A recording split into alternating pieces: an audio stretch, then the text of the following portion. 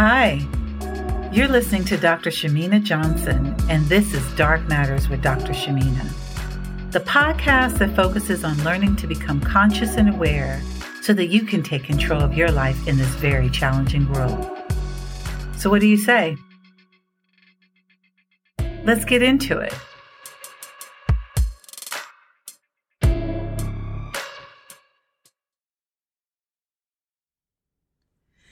Hello, and welcome back to another podcast episode of Dark Matters with Dr. Shamina. And of course, I'm your host, Dr. Shamina. I'm so happy to be here, and I'm happy that you're tuning in and glad that you're joining me. So today I'm going to spend some time talking about building trust in relationships and how that involves taking risks. In order to get a really deep, intimate relationship, it does involve taking risks. So let's dive into it, right? So relationships, the way I like to look at relationships, it's a full contact sport. Relationships are a full contact sport that involves risk. And if anything, life is a game of risk. From the moment we come into this world to the moment we die, it involves taking risks to navigate relationships, various situations, and experiences that you face daily. And with every risk, there is a decision to be made, right?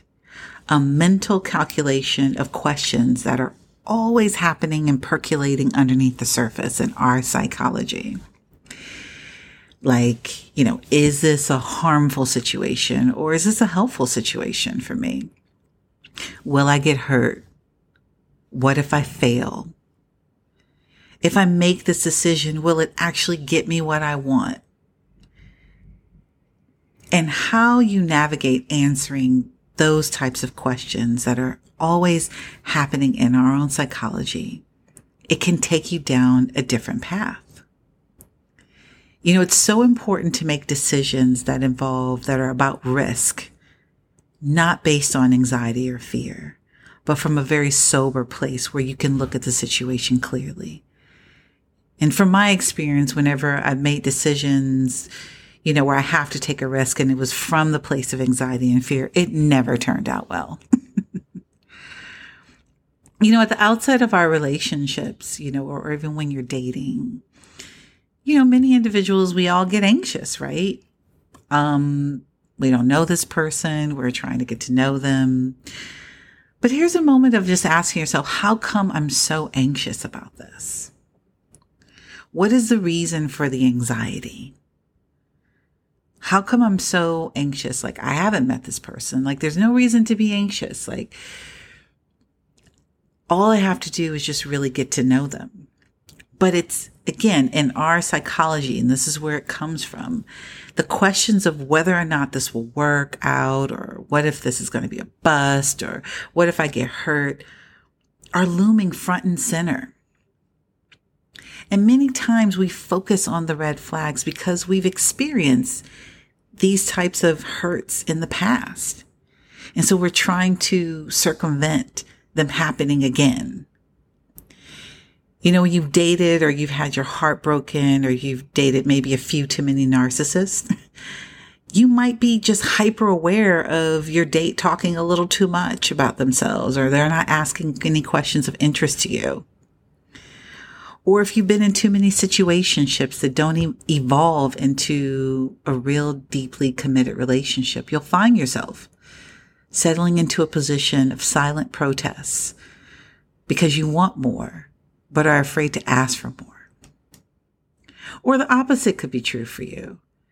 When you've had a partner that was engulfing and all-encompassing, maybe controlling, you may create distance and find yourself in a situationship where you don't have to get deep enough to develop any type of level of dependence.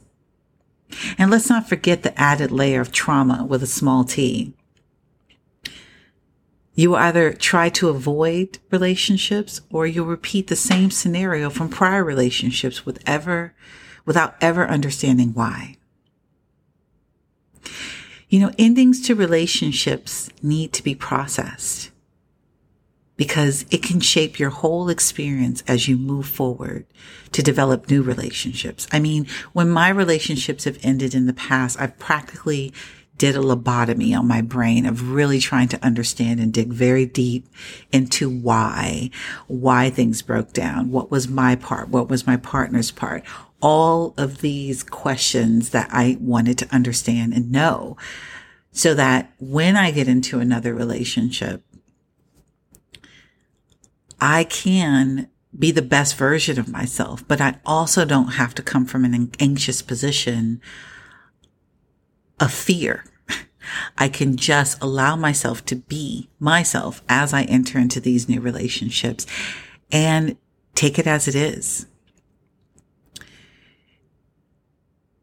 When you've ended relationships that have hurt you, you can either look at it from the place of it can be an experience in your history that you learn from, but it doesn't have to inform what you choose to do in your next relationship.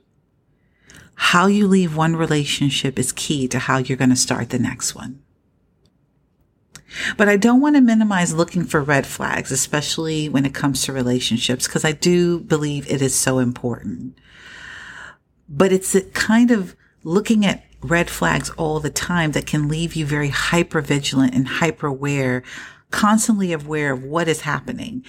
Is this the same experience of what happened before? What is this that I'm sniffing?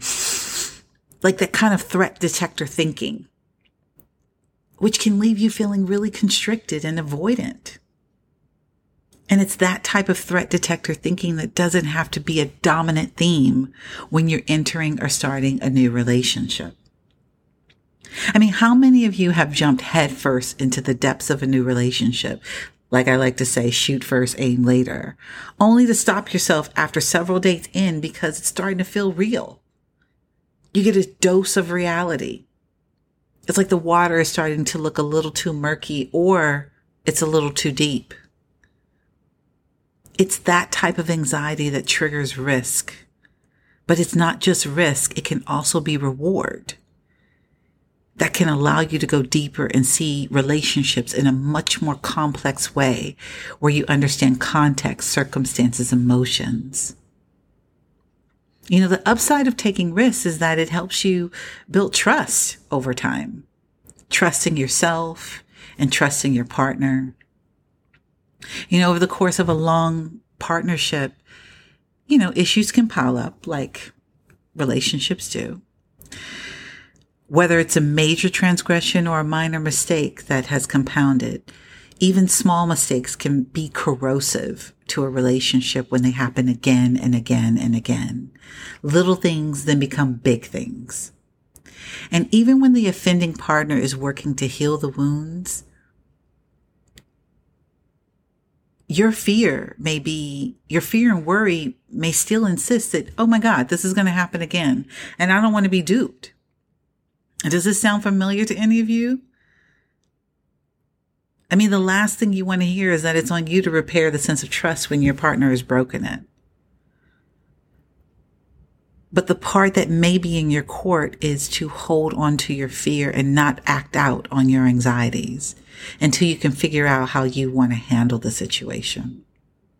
Real trust is not just about whether or not your partner does or doesn't do what they're going to do. It's also in your ability to trust yourself to handle the situation differently if you experience the things that you fear. But taking a risk is the only way to build trust so that relationships can get better.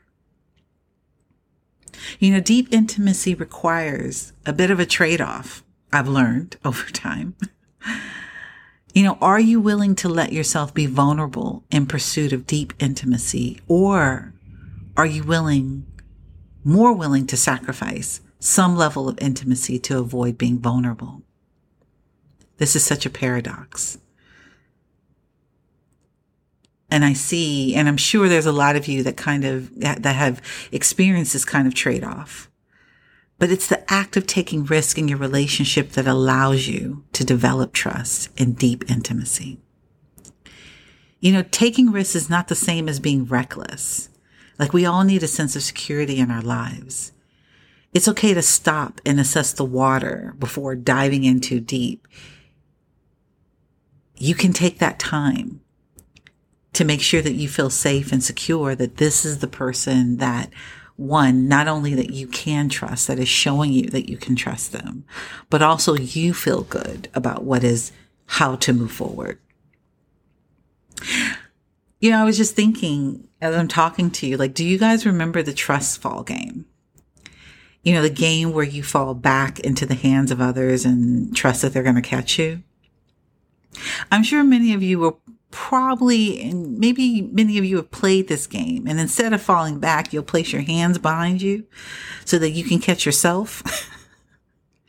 I mean, this may be true if you've had relationships, intimate or familial, in the past where they have let you fall, or that you've been dropped so many times that you finally understand that you can't trust them. I mean, that is something important to know about those people too. But real trust is the confidence that even if the water is freezing and something bites your toe, you're going to be okay. Allowing someone to catch you will take a lot of trust falls to show that they're committed to catching you, being there for you when you are at your most vulnerable. And that might be worth it. Because in relationships, trust isn't a promise to never ever be hurt by your partner. It's the risk that if you do hurt each other, you have the confidence that you will come together and you will repair and you'll heal it. You will support one another. You will be kind. You will have your partner's back. Trust, it's not just something that happens magically in a relationship because you've decided to be there. It's something you choose to do every day. But if you don't take the risk at all to learn to trust, then you may never get an opportunity to experience your story, in a different way. So that's all I got on trust in relationships.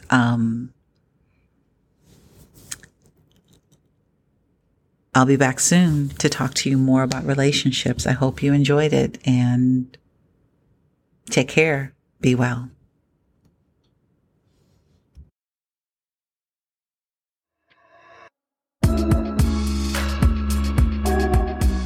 Thank you for listening to Dark Matters with Dr. Shamina. Please don't forget to share this on social media, and I'll catch you next time.